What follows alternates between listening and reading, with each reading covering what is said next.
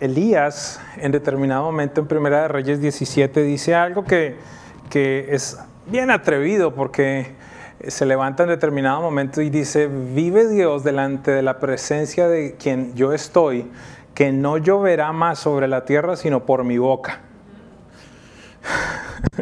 Creo que era un poquito atrevido, ¿verdad? Y dice que dejó de llover hasta que este hombre volvió a orar. Quiero hacer énfasis en algo que él dice: delante de la presencia de quien yo estoy.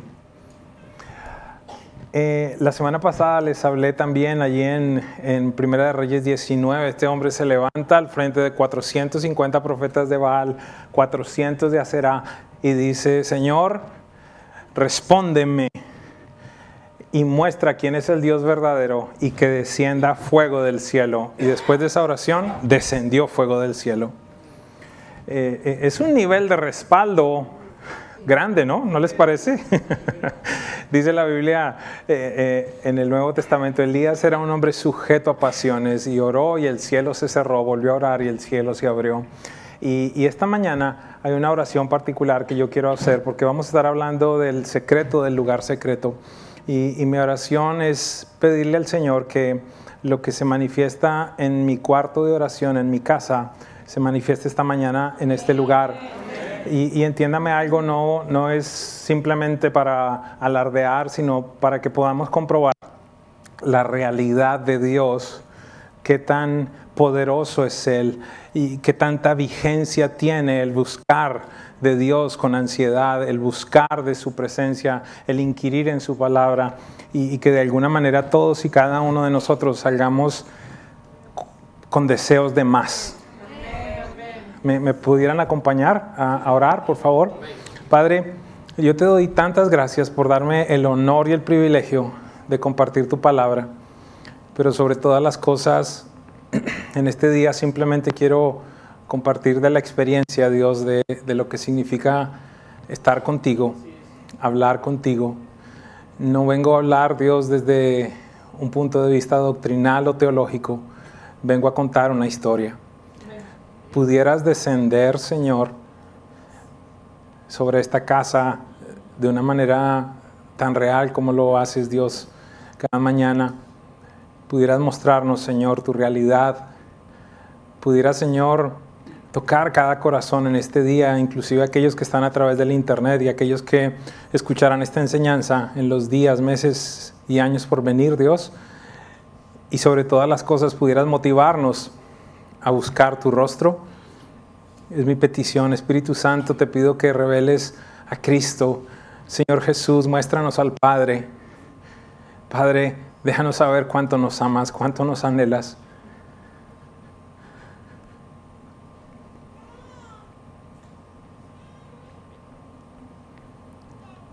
Gracias por tu presencia, Dios.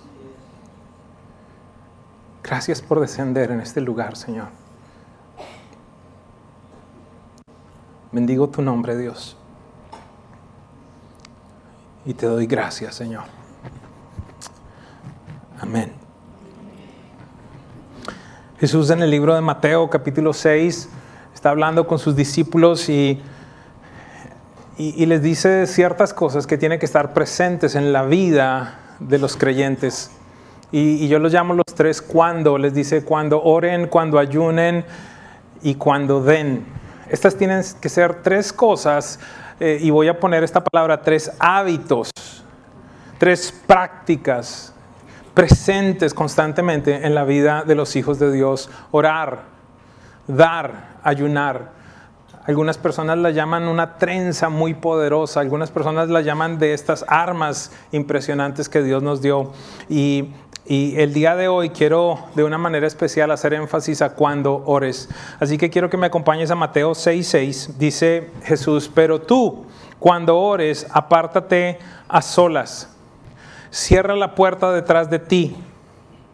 Voy a hacer énfasis allí. Cierra la puerta detrás de ti, apártate a solas.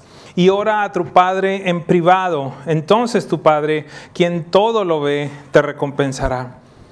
Por eso en este día quiero compartir con ustedes parte de mi vida privada, de mis tiempos con Dios.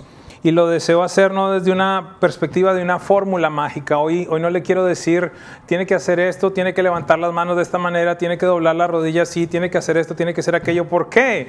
Porque no es una fórmula mágica. Aquellos que tienen más de un hijo pueden atestiguar esto. Sus hijos no se relacionan con ustedes de la misma manera.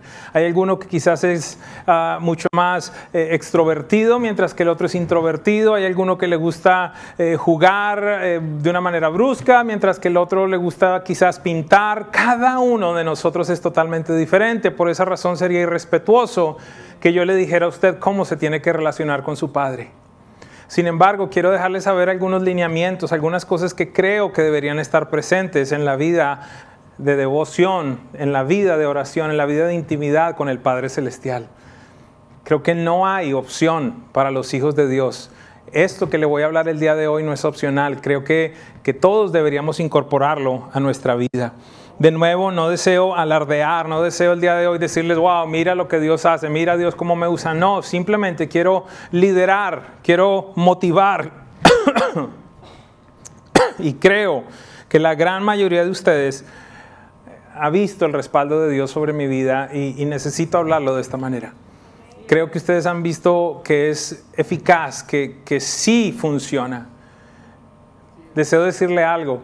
Lo que pasa un domingo acá, lo que pasa en algún instante en el que me reúno con usted, esa sabiduría, ese poder de Dios, esa palabra profética, esos milagros, el levantar a un paralítico, el que los vientres se abran, eso no tiene nada que ver conmigo, eso tiene que ver con los tiempos de intimidad. Porque es el diseño de Dios. Dios dice, lo que pasa en la intimidad yo lo voy a refrendar públicamente. No esperes que Dios te utilice públicamente cuando no lo conoces en la intimidad. No hay manera. Yo creo que a eso se refiere Jesús muchas veces cuando dice, nunca los conocí. Usted puede decir las cosas que la Biblia dice, pero la pregunta es si la Biblia lo está respaldando a usted. No sé si hay alguien que me siga. En determinado momento unos hombres aprendieron de memoria lo que los apóstoles y lo que Pablo decía. Y entonces vienen y dicen, en el nombre de Jesús, el que predica a Pablo, te ordenamos que salgas fuera de este hombre. Estaban expulsando demonios. Y el demonio les contesta, a Pablo lo conozco y Jesús yo sé quién es. ¿Y ustedes quiénes son? Y los agarraron y les dieron una tunda, una pela, una golpiza. ¿Por qué razón? Porque de nada sirve la palabra sin la autoridad que hay detrás. Yo conozco mucha gente citando la Biblia, pero no hay autoridad detrás. La autoridad proviene de los tiempos con Dios. El Salmo 14:2 dice, el Señor mira desde los cielos a toda la raza humana. Observa para ver si hay alguien realmente sabio, si hay alguien que busque de Dios. ¿No le parece impresionante? Que Dios esté buscando y diciendo, a ver, ¿a quién encuentro? ¿A quién encuentro que me esté buscando? Deseo revelar mis cosas, deseo tener conversaciones, deseo revelar nuevos diseños, deseo revelar mi corazón, deseo que haya nuevas canciones, deseo que haya nuevos libros, deseo que haya nuevas empresas, deseo tanto, pero no encuentro sabios que me busquen. Primera conclusión, es sabio buscar a Dios. Segunda conclusión, es necio no buscarlo. Pudiéramos usar una palabra quizás un poco más agresiva, pero no lo quiero hacer esta mañana. Quiero utilizar palabras bíblicas. Es fatuo no buscar de Dios. Es necio no buscar de Dios. ¿Sabe? No sé si usted conoce o usted mismo es de esas personas que ama a los animales. No sé si hay alguna persona así el día de hoy aquí. Levante su mano un momentito, por favor. De aquellos que ven un video de animales y se les mueve el corazón. El otro día recibí un videito de una perrita que estaba literalmente llorando sobre la tumba de su dueña. Y era impresionante. Yo decía, Dios mío, la perrita era... Y yo decía, wow. Pero a mí yo hice, wow, se lo mostraba a algunas personas y empezaban a llorar inmediatamente.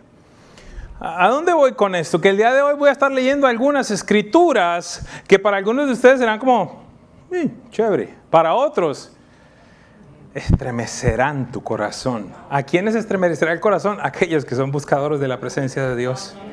De alguna manera hay algunas escrituras el día de hoy que van a medir tu nivel de hambre de Dios. Le voy a contar una de ellas. Una de mis preferidas, Isaías 26:9 dice: con mi alma te he deseado en la noche, y en tanto me dure el espíritu dentro de mí, madrugaré a buscarte. ¿Sabe algo? Aquellos que tenemos hambre de Dios, no hay opción no buscarle en la mañana. Aleluya.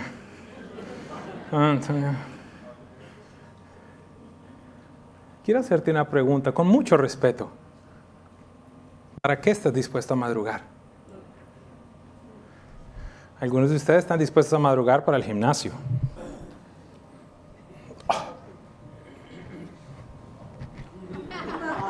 Y entonces te ves en el espejo, te tomas la foto, pero espiritualmente desnutrido. Algunos de ustedes están dispuestos a madrugar para ir a practicar tu deporte favorito. Algunos están dispuestos a madrugar para hacer zumba, samba o como se llame. Algunos de ustedes están dispuestos a madrugar para muchas cosas o a acostarte tarde para muchas cosas, mas no para buscar de Dios. Isaías dice: en tanto haya espíritu dentro de mí, madrugaré a buscarte. Mamá en su lecho de muerte impresionante, le quedaba algo de vida y quizás no tenía aliento para subir sus brazos, pero por lo menos sus deditos los levantaba. ¡Qué impresión! Un adorador siempre va a adorar. Un adorador siempre va a buscar una excusa para adorar. Porque no depende de las circunstancias, depende de quién es el objeto de adoración, si lo pudiera decir de esta manera. Jesús en Mateo nos dice algo fundamental: cuando ores, apártate, cierra la puerta y ora. ¿Qué debe suceder detrás de esa puerta? Es lo que quiero compartir con ustedes el día de hoy. Quisiera invitarle por lo menos a que 3 cosas sucedan. De nuevo, por favor, no lo hago como una fórmula, pero sí creo, como un líder espiritual, que estas cosas tienen que estar presentes. Número 1, adoración. Y cuando hablo de adoración el día de hoy, quiero enfocarme específicamente en este tema de la música. La definición que nosotros como casa espiritual tenemos de adoración no tiene que ver tan solo con la música, sino realmente con una respuesta a la revelación de quién es Dios en tu vida, que se manifiesta con un estilo de vida. Es decir, que tú adoras con tus impuestos. Alguien dígame algo. Tú adoras con tus impuestos, tú adoras con cómo comes, tú adoras con cómo manejas, tú adoras con cómo tratas a tus empleados, con cómo tratas a tu mujer, con todas las áreas de nuestra vida adoramos a Dios. Y dentro de este concepto de adoración está la música. Entonces, hablando de este ámbito, hablando de la música tiene que estar involucrada en este tiempo de puerta cerrada. Los cantos correctos son indispensables. ¿Y por qué dices correctos? Porque hay algunos que no son correctos. ¿A dónde voy con esto? El hecho de que sea música cristiana no implica que sea adoración. Alguien pregúnteme algo, por favor. Explíqueme, ¿verdad? ¿A qué te refieres? Mire, en esencia de lo que le estoy diciendo es que necesitamos en un tiempo como este música que nos recuerde el carácter de Dios. ¿A qué me refiero? Que nos recuerde que Él es bueno, que Él es fiel, que Él es misericordioso, que está presente, que Él es tu Padre, que todo lo conoce, que todo lo puede, que Él es justo. Y no tan solo la música que mueve tus emociones. ¿A dónde voy? Esta casa la estamos entrenando, aunque usted de pronto ni lo sepa y no tenga conciencia, pero cada domingo la estamos entrenando. ¿Para qué? Para que sean adoradores, para que respondan a la presencia de Dios. Es indudable, uno tiene que estar muerto literalmente para entrar a este lugar y no sentir lo que pasa. Tú lo puedes llamar como sea. Algunas personas dicen: uy, acá hay un aura tremenda. Es que la vibra, la energía, algunas veces me dicen, es que usted tiene una energía. Y yo, sí, está bien, llámala como quieras. Es presencia de Dios. Entonces, ¿el punto cuál es?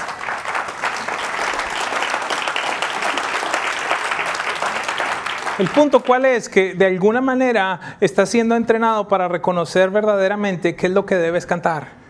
Debes cantar lo que hable de Él, lo que lo exalte a Él, lo que hable de su grandeza, de su majestad, de su poderío, de su exaltación. Y no tan solo lo que hable de mí. Estoy tan herido, tan deprimido, estoy con la herida y ¿para dónde voy a ir y qué va a pasar conmigo? No, ¿hay espacio para eso? Sí hay espacio para eso, pero lo que te digo es que en tu tiempo con Dios, sabes que esos cantos de alguna manera te desenfoquen de ti y te enfoquen en Él. Porque entiende algo. Hay la música, el arte, todo el arte va a tener impreso en él el espíritu de la persona que lo produjo. Hello. Por esa razón, en algún momento, tú entras a alguna casa y empiezas a ver un cuadro y tú dices, ¿quién pintó eso? ¿Alguien me entiende? De pronto muchos no me entienden. ¿Por qué razón? Porque resulta que tú, y no soy legalista, entiéndame, simplemente soy espiritual. Tú fuiste necio y fuiste y compraste por allá en cualquier lugar, de cualquier drogadicto o cualquier persona, un cuadro porque ay, tan chévere el cuadro ese, sí, pero resulta que eso está inspirado por alguien que está en depresión, está en adicciones, está en drogadicción, y eso queda allí. Hello. O si no, pregúntenle a las personas que estuvieron, aquellos que terminaron el ciclo de Conéctate y estuvieron este fin de semana en el encuentro cara a cara. Donde uno se da cuenta de a cuántas cosas es expuesto por no conocer. Con las canciones pasa exactamente lo mismo. Entonces resulta que es un cantante cristiano depresivo. Y todas sus canciones son depresivas. Y tú estás allí, ay, tan bonito. Necesitas tener conciencia. Pídele al Espíritu Santo. ¿Sabe qué me sucede a mí? Pídale esto cada mañana. Yo me despierto, ya hay un agradecimiento en mi boca cuando estoy abriendo mis ojitos. Pero más que eso, ya hay en mi espíritu una canción. No necesito empezar con qué voy a empezar hoy. No, ya hay una canción que Él puso dentro de mí. Ya sé con qué voy a entrar a mi cuarto. De nuevo, para algunos les puedo estar hablando en chino, para otros están diciendo, así mismo es. Salmo 104 dice, entren por sus puertas con acción de gracias, vayan a sus atrios con alabanza, denle gracias a Dios, alaben su nombre. El primer salmo nos decía, Dios busca gente que le busque. Juan 4:23, Jesús nos dice que el Padre está buscando verdaderos adoradores.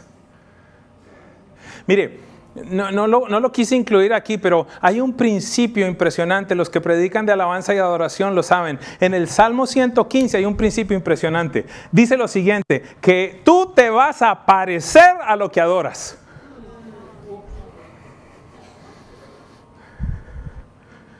No sé cuántos lo pudieron agarrar eso. Te vas a parecer a lo que adoras. ¿Por qué entonces es importante adorar en tu tiempo con Dios? Porque te hace consciente de quién es Él y quién eres tú. De una manera correcta. ¿A qué me refiero? Te hace consciente de su poder y de tu debilidad. Te hace consciente sobre todas las cosas de que Él es papá, tú eres hijo. Por esa razón puedes acercarte confiadamente al trono de la gracia. Por esa razón puedes pedir. Por esa razón puedes decirle, ¿sabes qué? Aquí estoy, hoy estoy triste. Hoy no me siento bien. O por el contrario, decirle, hoy estoy feliz. No sé por qué, pero estoy feliz.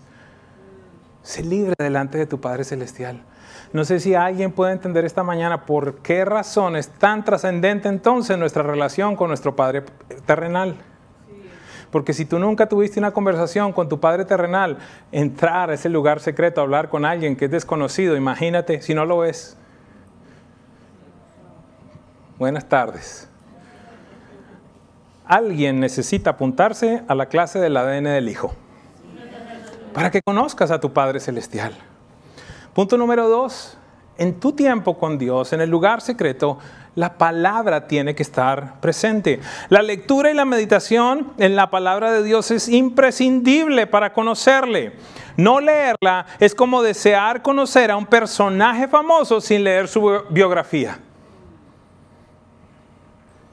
Algunos empresarios quizás quieren conocer cómo era Steve Jobs o cómo es Jeff Bezos o Warren Buffett o quién sabe quién. La única manera como usted puede hacer es leyendo sus biografías, estudiando, mirando qué hizo, qué no hizo, cómo se formó. Y no sería lógico que usted me diga, quiero conocer de Dios, quiero conocer el corazón del Padre, pero no quiero leer la Biblia. No se puede reconciliar eso. La Biblia es la palabra inspirada por Dios. La Biblia no tiene error, la Biblia tiene vigencia, la Biblia te sana. Allí veo el nivel de revelación que tenemos respecto al poder de la palabra con esa respuesta. Voy a volver a repetir lo último y no es para que grites. Es para que, Padre, yo te pido que se cumpla lo que Jesús dijo en Juan 6:63. Mis palabras son espíritu y son vida. La palabra de Dios te sana. Es lo que dice la Biblia. Mire, la Biblia es el único libro que en tanto tú lo lees, el libro te lee a ti. ¿Pero cómo así? ¿Para cuántos eso es un trabalenguas? No contesten. ¿Cómo que tanto yo le leo el libro me lee? Mire, aquel que ha leído la Biblia sabe que usted está allí y usted dice, esto lo escribieron para mí. El libro te lee. Y tú dices, wow, esto con razón, Señor. Mira, si entiendo que quizás eres bebé en la fe y que por algún tiempo tú puedes decir, es que no la entiendes, es que es aburrida, es que me duermo. Cambia la versión. La versión tradicional es la versión Reina Valera, cambia a la nueva traducción viviente, a la Biblia del lenguaje actual, a otra Biblia que sea más sencilla para que la entiendas. Escúchala. Haz algo, por favor. Mira videos buenos, haz algo. Acércate a ella. Voy a decir algo que es una verdad, pero acércate a ella como si de ella dependiera la vida tuya, porque de ella depende.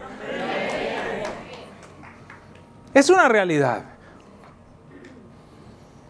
Josué 1:8, Dios le dice a Josué, estudia constantemente. No de año en año. Estudia constantemente este libro de instrucción. Sí, Señor, los seres humanos vinimos con manual de usuario. Aquellos que dicen es que los niños deberían venir con un manual de instrucción, vienen. Sí vienen con un manual de usuario y tú también. Pero ¿cómo somos los hombres latinos cuando vamos a IKEA a comprar un mueble? ¿Qué hacemos con el manual? Lo tiramos y después decimos, estos chinos no saben cómo armar las cosas. Mira, mandaron 4 piezas de más. Y las mujeres dicen, o las mujeres también hacen lo mismo. Están ahí al lado de uno, ¿no? Amor, el manual. No, ya. A ver, ¿cuántos hombres de verdad hay acá que pueden atestiguar que han armado un mueble al revés por no verlas? Sean hombres de verdad, venga acá.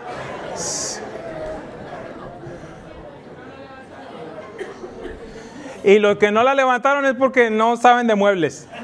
Sí.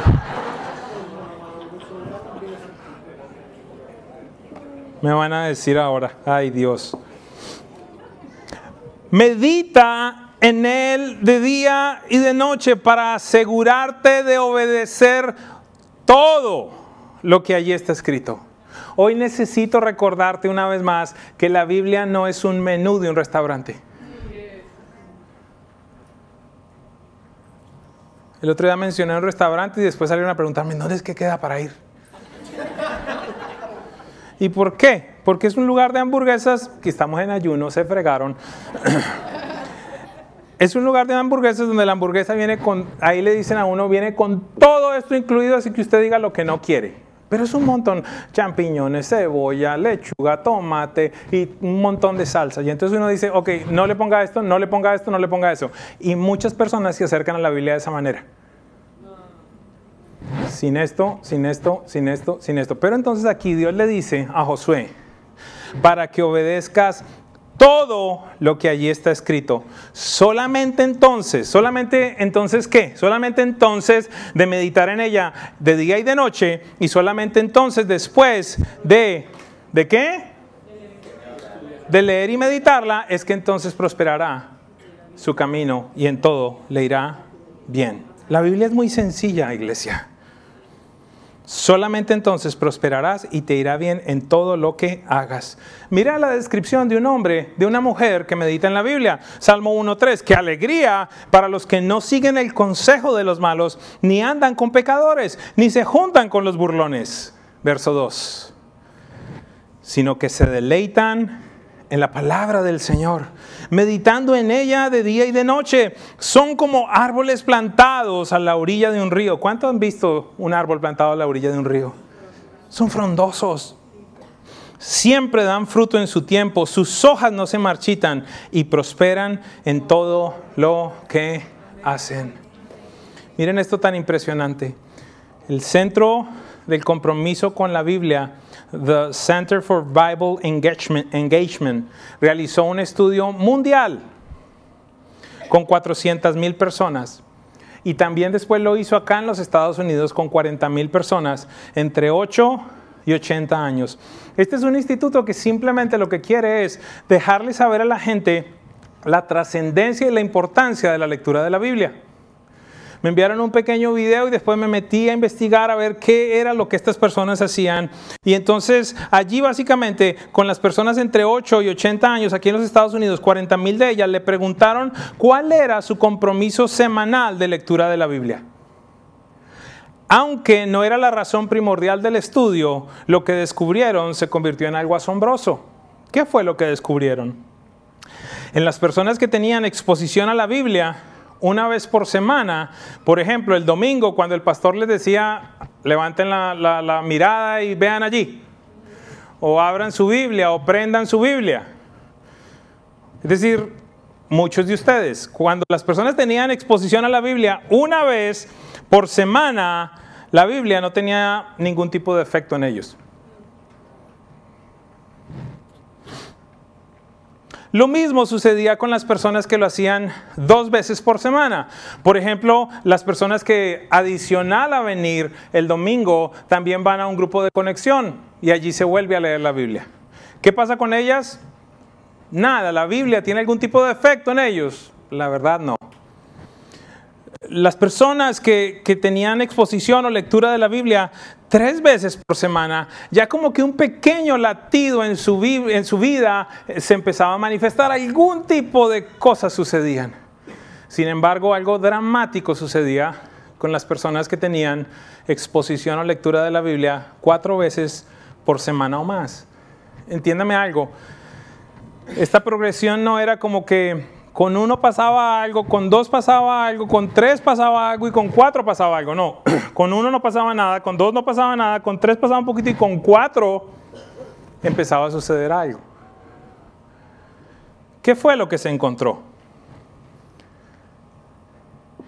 Las personas que tienen un compromiso con la Biblia, que la leen más de 4 veces a la semana, empezaron a encontrar esto. Las estadísticas en el estudio encontraron lo siguiente. El sentimiento y la lucha contra la soledad se redujo en un 30%. Los problemas de ira se redujeron en un 32%. Entiéndame algo, esta es una encuesta, esta es una evaluación científica, datos numéricos, estadísticas específicas. Esta estadística, este estudio está comprobando lo que la Biblia dijo desde siempre, que la palabra de Dios sana. La amargura en las relaciones se redujo en un 40%. El alcoholismo se redujo en un 57%. Líderes, pastores, la próxima vez que alguien se le arrime y le dice que me siento estancado espiritualmente, la primera pregunta que le tiene que hacer es, ¿sabe cuál es la primera pregunta? Una buena pregunta para, es más, la voy a incluir para la gente que me pida cita, y ahí se me van a acabar las citas.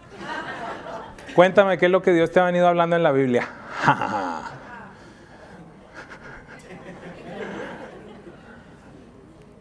Estoy leyendo el libro de Géminis. Algunos saben de qué estoy hablando, los que son más viejitos.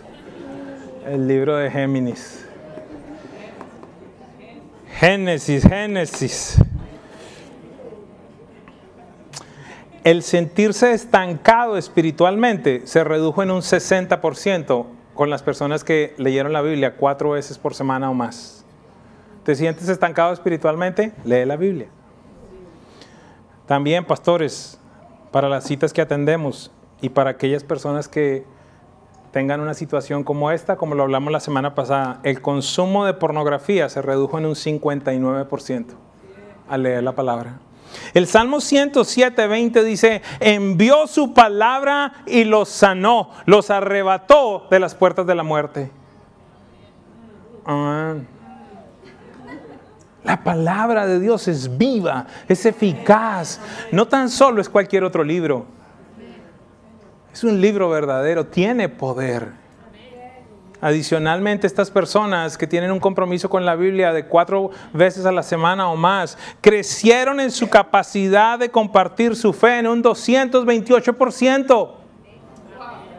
¿Cómo no?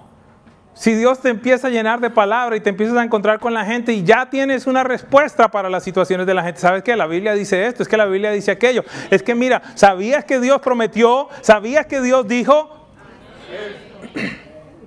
Pero si tú eres de los que dicen, acuérdate, la Biblia dice que ayúdate que Dios te ayudará. Así como no. Acuérdate, más vale pájaro en mano que 100 volando. Eso es lo que dice el Señor. Sí, ¿cómo? Yeah, right. Señor dijo, el que pega primero pega 2 veces. Claro que sí, perfecto. Muy bien ese versículo. Terrible, man, terrible. Por eso el apóstol Pablo dice que hay gente que son zarandeados por todo viento de doctrina, que van de un lado para otro.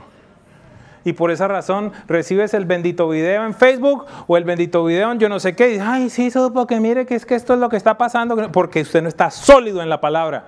No tiene la más remota idea que creer. Y entonces está creyendo cualquier tontería. Pero cuando hay un cristiano que sabe lo que dice la Biblia, dice, esto es una basura, ¿para qué me va a poner a repostearlo?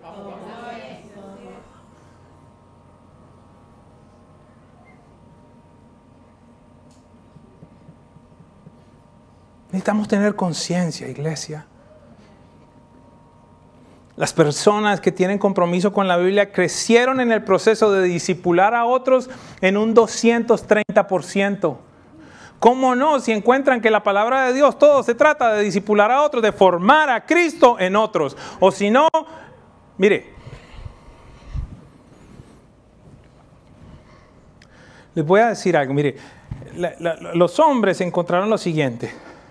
Los hombres encontraron que los burros eran animales fuertes de trabajo, con patas fuertes, con patas que le podían poner peso y que eran unos buenos animales, pero ustedes saben el problema que tienen estos animales. Son tercos, no son animales que puedan ser muy dóciles. Y por el otro lado encontraban a los caballos unos animales aún más grandes, pero con unas patas débiles. Y entonces dijeron, ¿sabes qué? Vamos a cruzarlos. ¿Y de ahí qué salió? La mula. Y entonces encontramos a la mula un animal fuerte, un animal inteligente, un animal que sirve para el trabajo en los campos. Y con mucho respeto le digo, en las iglesias encontramos a muchas mulas. ¿A qué me refiero? Gente muy trabajadora, gente que hace un montón en la iglesia, gente que está temprano en la mañana, gente que hace aquí, que hace allí, que hace lo uno, que hace lo otro. El problema que tienen las mulas es que no se reproducen, son estériles.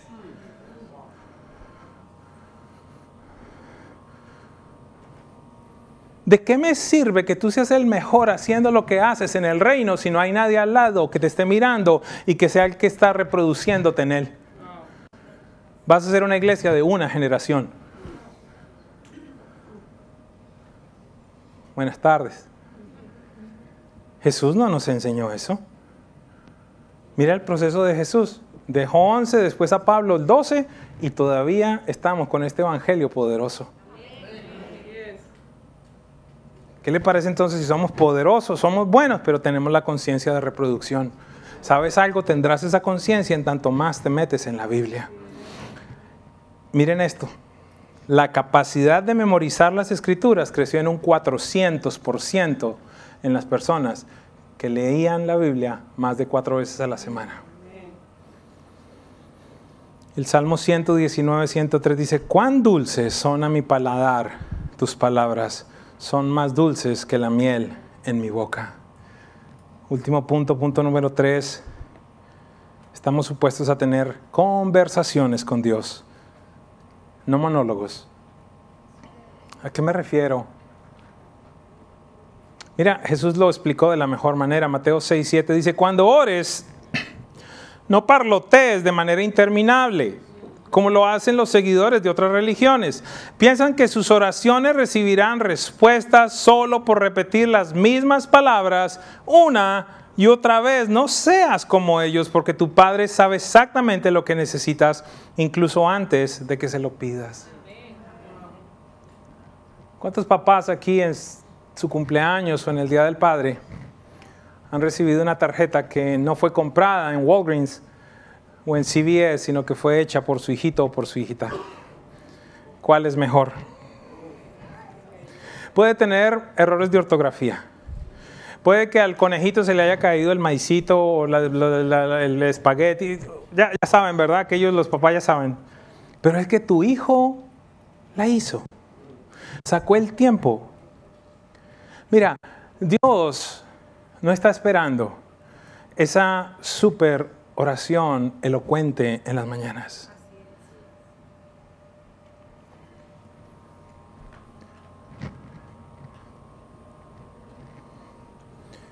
Uno de los mejores momentos del día es cuando abro la puerta de mi casa y sale mi hija y grita: ¡Dada! Sale corriendo y se me tira. Yo no esperaría que Mariana salga y dijera: Pastor Edwin,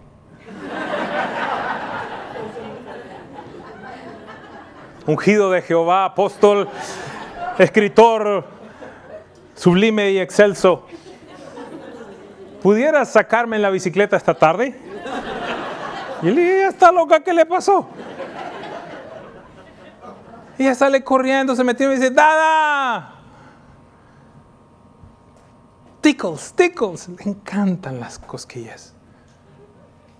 Tu papi no espera grandes oraciones. Es más, Jesús las condena. Jesús dice: no seas como aquellos que alardean en público con sus oraciones. Tu papi quiere conocer tu corazón. Expresa a tu Padre lo que hay en tu corazón, tu agradecimiento, tu alabanza, tus frustraciones, tu temor, tus peticiones, tus luchas. Derrama tu corazón delante de Él. Él te conoce. Él no se espanta. Algunos pudieran decir: pero si Él ya todo lo sabe, ¿para qué lo hablo? Porque tú necesitas hablarlo, yo necesito hablarlo. Porque David dijo: mientras callé se envejecieron mis huesos. Porque hay algo impresionante que sucede cuando confiesas. Él desea escucharte. Nosotros necesitamos entrar a la presencia de Dios, humillarnos delante de Él. Y cuando te digo humillarnos es decir: Señor, soy criatura, tú eres Dios. Primera de Pedro 5, 6 dice: humíllense pues bajo la poderosa mano de Dios para que Él los exalte a su debido tiempo. Verso 7, recuerden lo que hablamos la semana pasada: depositen en Él toda ansiedad, porque Él cuida de ustedes. ¿Tienes problemas de ansiedad como lo hablamos la semana pasada? Aquí está. Aquí está la solución. No tenía yo otra opción no tenía yo otro descanso en el proceso que viví, sino solo el refugio que tenía en la presencia de mi Padre Celestial. Solo en ese momento era cuando su protección, cuando su paz me dejaba saber que todo iba a estar bien, que Él estaba conmigo, que Él me iba a cuidar. ¿Saben? Nosotros muchas veces estamos delante de Dios como con una lista de mercado. Señor, la leche, el pan, la mermelada, las frutas, el hummus, las cosas de ayuno, ¿verdad? Las lentejas, la cebolla, el tomate, las salchichas de vegetales, todas las cosas que se inventan ahora de vegetales para que uno pueda comer. Me las llevas, ¿ok? Y sale uno.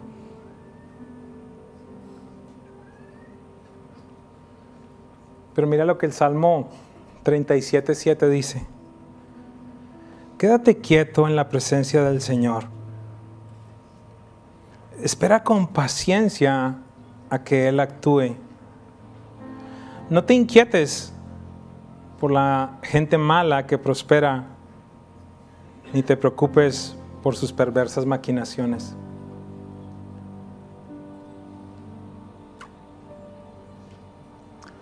Muchos de nosotros perdemos, a mi manera de ver, lo más importante del tiempo con Dios. Mírenme por un momento y es ese instante. Voy a ser un poquito gráfico. Cuando Dios va a hacer esto, voy a decir ahí, John, y ya John está saliendo. Después de que ya le dijo, Padre, mira, te pido por esto, bla, bla, bla, bla, bla. Y el Padre está a punto de empezar a contestar, empezar a sostener la conversación, y ya uno salió. Y aquí la Biblia dice, quédense quietos, esperen, reposen. Pero ¿sabe algo? Es tan difícil, porque hay tanta cosa que quiere quitarnos ese espacio de silencio. Yo le contaba a la iglesia de la mañana que una de las estrategias que le enseñamos a los líderes de grupo de conexión, les decimos, lo que queremos en los grupos de conexión es que la gente hable. Y algunos de ellos nos decían, es que no hablan, y nosotros les decimos algo sencillo, les decimos, hagan preguntas y quédense callados. ¿A cuántos han pasado momentos en los que hay esos silencios que son incómodos, que todo el mundo queda callado y uno es como... hasta que alguien no se aguanta y habla? ¿Sí han visto? Eso es lo que tenemos que contrarrestar en nuestro tiempo con Dios. Una de las primeras cosas que tenemos que acallar es nuestra mente. Por eso es lo importante de la música. Una de las cosas, por ejemplo, que sería importante es, en un instante, esto simplemente a nivel de consejo, en un instante, entonces ya pasa a una música que no sea con letras, para que no estés cantando todo el tiempo. Y escucha. ¿Qué pasa? Que tú estás ahí y dices, Comcast, no pague Comcast, y tengo que ir. Carlos, ¿qué pasó? Dice, pastor, usted se metió conmigo en mi tiempo con Dios. ¿Le puedo dar otro consejo? Deje el teléfono afuera. Voy a pedirle otra cosa a la iglesia. Tratemos de ser respetuosos. ¿Qué le parece si usamos los textos de manera prudente? Pero resulta que ahora desde las 5 de la mañana usted ya está recibiendo textos. Son las 11 de la noche y todavía está recibiendo textos. Usted no llamaba a las 5 de la mañana a una casa. Usted no enviaba textos o no llamaba a las 11 de la noche a una casa. Buenos días. Qué silencio. ¿Los ofendí? Qué bueno. Deje que la gente tenga su tiempo en casa. Con mi hija, con mi esposa hemos hecho el acuerdo. ¿Sabes qué? En la mesa no hay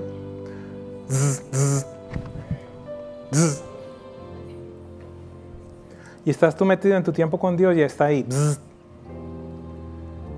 ¿Será que yo soy el Único loco.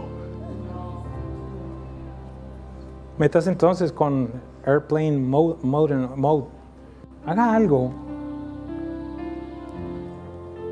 Si tú estuvieras con esa persona que admiras, no sé quién sea, el gran ejecutivo, el presidente, el vicepresidente, estuvieras en una cita, estarías tú allí, ajá, sí. Sí.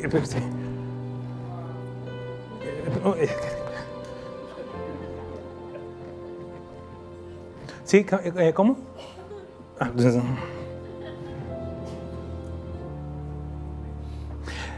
Pongámoslo algo mucho, mucho más bajo. Muchos de ustedes cuando vienen a las citas conmigo no se atreven a leer textos.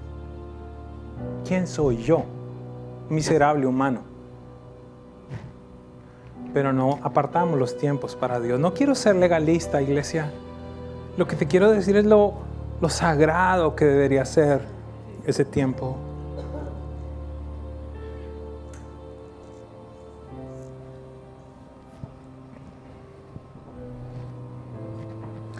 Pasamos horas con la gente y minutos con Dios, cuando deberíamos pasar horas con Dios y minutos con la gente. En tanto preparaba esto, me acordé de Ana Paula Valadao, cuando estuvo visitándonos. Dice lo siguiente: un estudio del 2017 del grupo Nielsen encontró que las personas entre 35 y 49 años gastan 7 horas a la semana en las redes sociales. Los de 18 a 24, 6 horas a la semana, y los mayores de 50 años, 4 horas a la semana. Eso fue en el 2017. Estudios más recientes del 2019 muestran que al incluir todas las redes sociales, los usuarios del mundo y todos los usuarios del mundo, el tiempo diario que se consume en las redes sociales por personas es de 2 horas y 33 minutos. Es decir, que una persona promedio pasará algo así como de 5 a 7 años de su vida en las redes sociales. Y Ana Paula decía: yo creo que Dios permitió que las redes sociales existieran para que cuando lleguemos al cielo no existiera excusa de que no teníamos tiempo para hablar con Dios.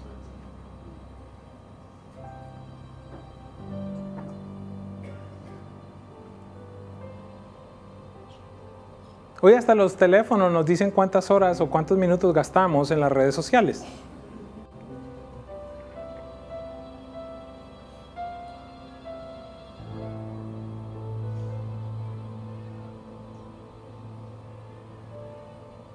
¿Y qué si intercambiáramos eso para estar con Él?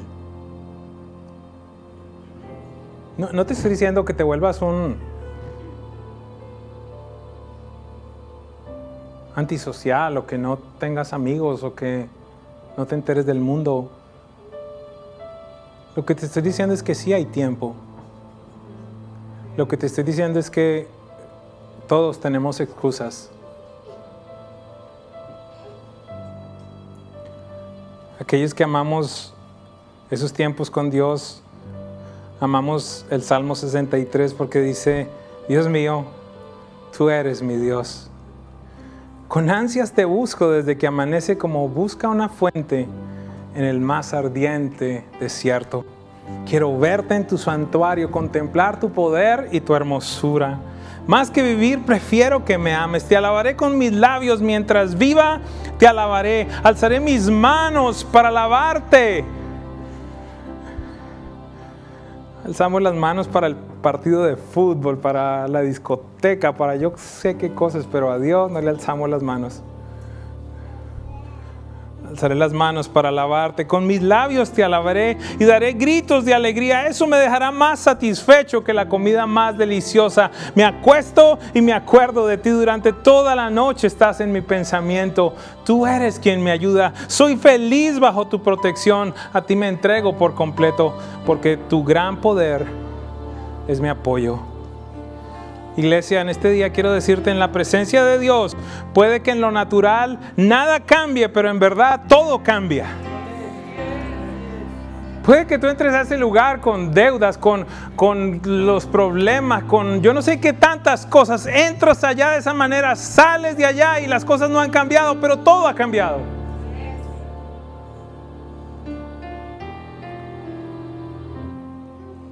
El lugar más seguro para un hijo de Dios es cerca del corazón del Padre.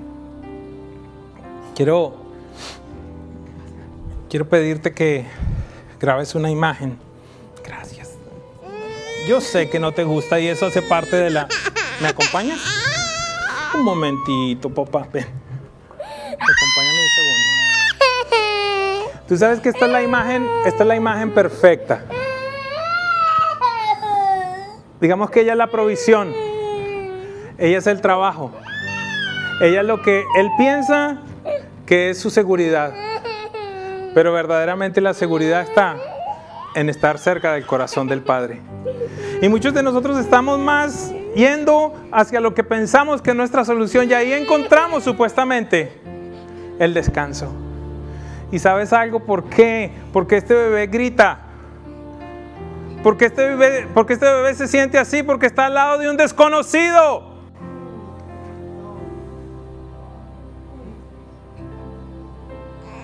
Pero si fuera su papi, estoy seguro que él iría confiadamente. La razón por la que no puedes estar 5 minutos, 6 minutos en la presencia de él es porque no lo conoces. Porque es un desconocido para ti, porque no. ¿Cómo me voy a tirar en los brazos de él? ¿Cómo voy a dejar mis pies en el aire? I don't know you. I don't know who you are. You're not trustworthy, ¿verdad? No eres confiable. Pero si entendiéramos lo que Jesús dijo, si ustedes siendo malos padres saben dar buenas dádivas a sus hijos, ¿cuánto más el Padre que está en los cielos dará buenas cosas a sus hijos?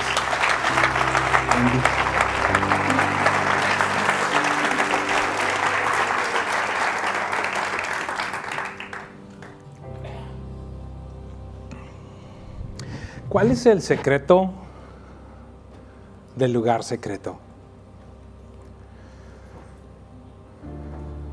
Primera de Reyes 4 nos habla la Biblia de un momento en el que una viuda viene a buscar al hombre de Dios. Segunda de Reyes 4 viene a buscar a Eliseo y le dice: mi marido, tu siervo, ha muerto. Y tú sabes que era temeroso de Dios, pero ahora mis acreedores han venido a llevarse a mis hijos como esclavos. Este es un antidiseño. Allí Dios nos deja saber que Él no desea que sus siervos estén en deuda, ni que cuando mueran dejes a sus mujeres en deuda. Pido al Dios que no esté hablando ese verso de ningún hombre de esta casa. El hombre de Dios le hace una pregunta interesante. Le dice: ¿qué tienes en tu casa? Es gracioso, ¿no le parece? Es como que el hombre de Dios fuera sordo.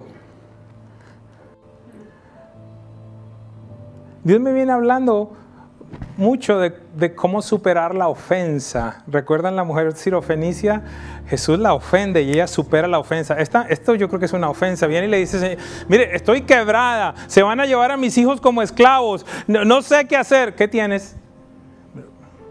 Te vengo a pedir ayuda, no que me pidas una ofrenda. ¿Qué tienes en tu casa?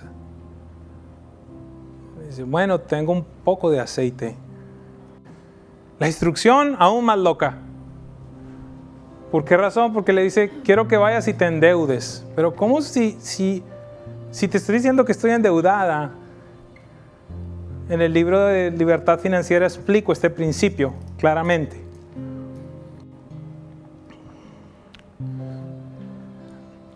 Le dice: ve y pide vasijas prestadas, no pidas pocas. La mujer sale por toda su comarca y pide muchas vasijas prestadas, regresa donde el hombre de Dios y el hombre de Dios le dice: ahora ve a tu casa, cierra la puerta detrás de ti. ¿Qué dijo Jesús?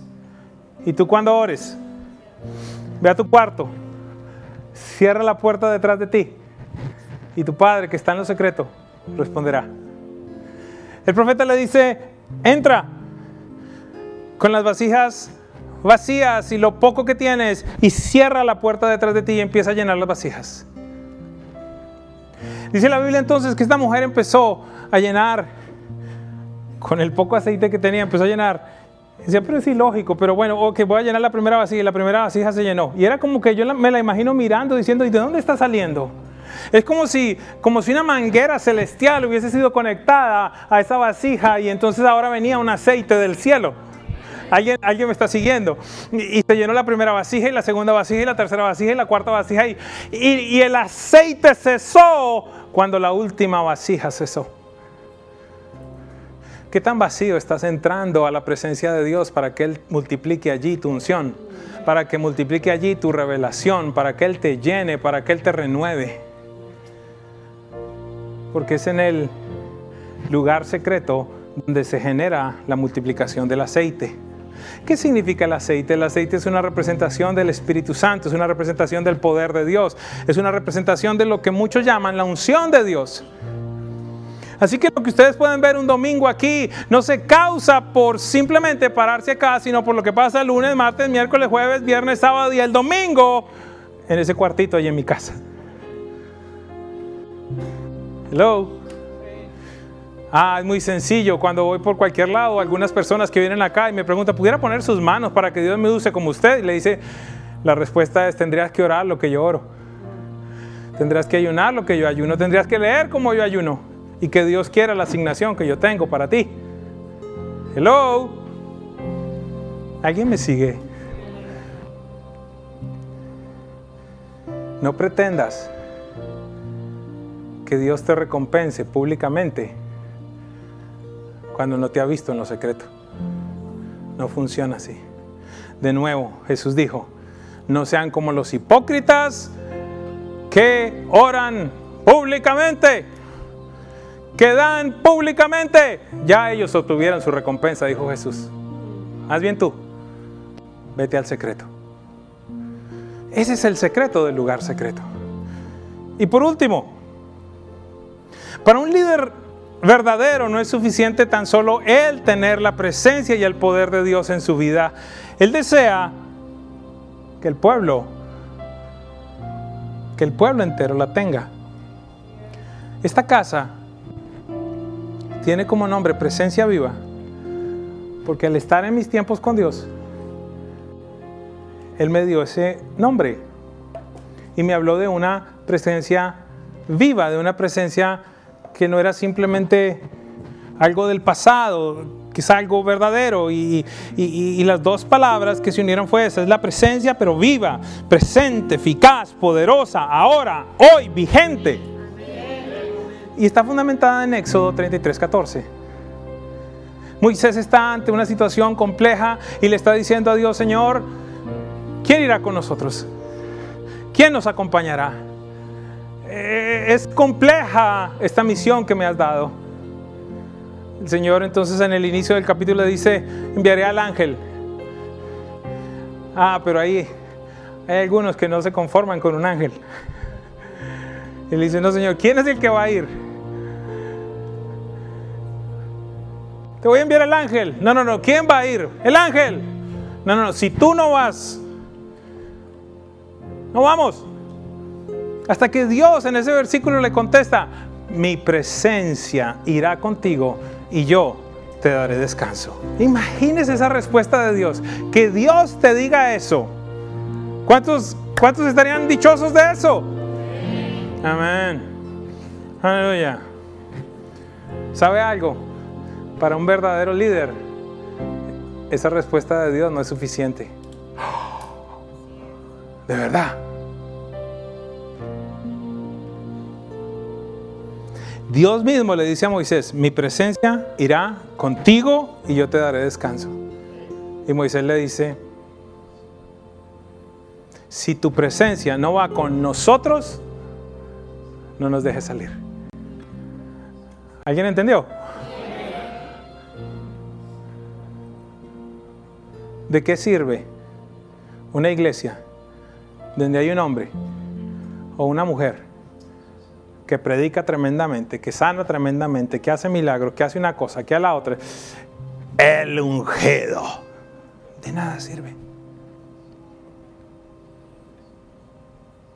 La Biblia dice, Jesús, Juan 17 dice, la gloria que me has dado, yo se las he dado para que sean uno solo. La gloria, eso que dice Juan 1:14, y vimos su gloria, gloria como el unigénito del Padre, lleno de gracia y de verdad. Esa gloria que residía en Jesús, ya no reside en un hombre, reside en la iglesia. Debería residir en la iglesia. La pregunta es, ¿quiénes están dispuestos a cargarla? ¿Quiénes están dispuestos a buscar de Él para entonces cargar la gloria? Moisés dice, si tu presencia no va con nosotros, no nos dejes salir a ningún lado. Y esa es mi oración, iglesia. Empresarios poderosos, contadores poderosos, peluqueros poderosos, peluqueras poderosas, agentes de bienes raíces poderosos, carpinteros poderosos, gente que hace lo que sea que tú hagas en Publix allí mientras estás pasando los artículos declarando, ¿sabe qué, señora? Dios me mostró en tanto usted estaba pasando acá que usted tiene un cáncer, pero quiero decirle algo, el poder de Dios está sobre mí y yo declaro sanidad sobre su vida, y que la gente no entienda qué es lo que sucede.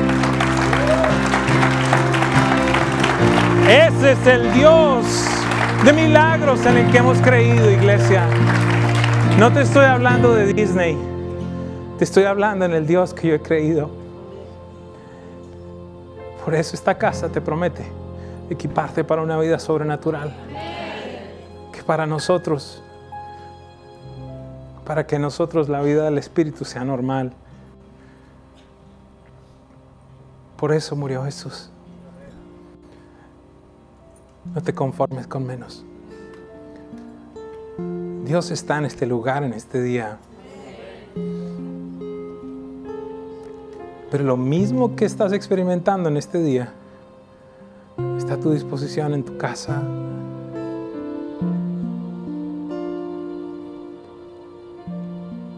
Y aún mayor, porque son manifestaciones diferentes. ¿Pudieras ponerte en pie por un momento, por favor?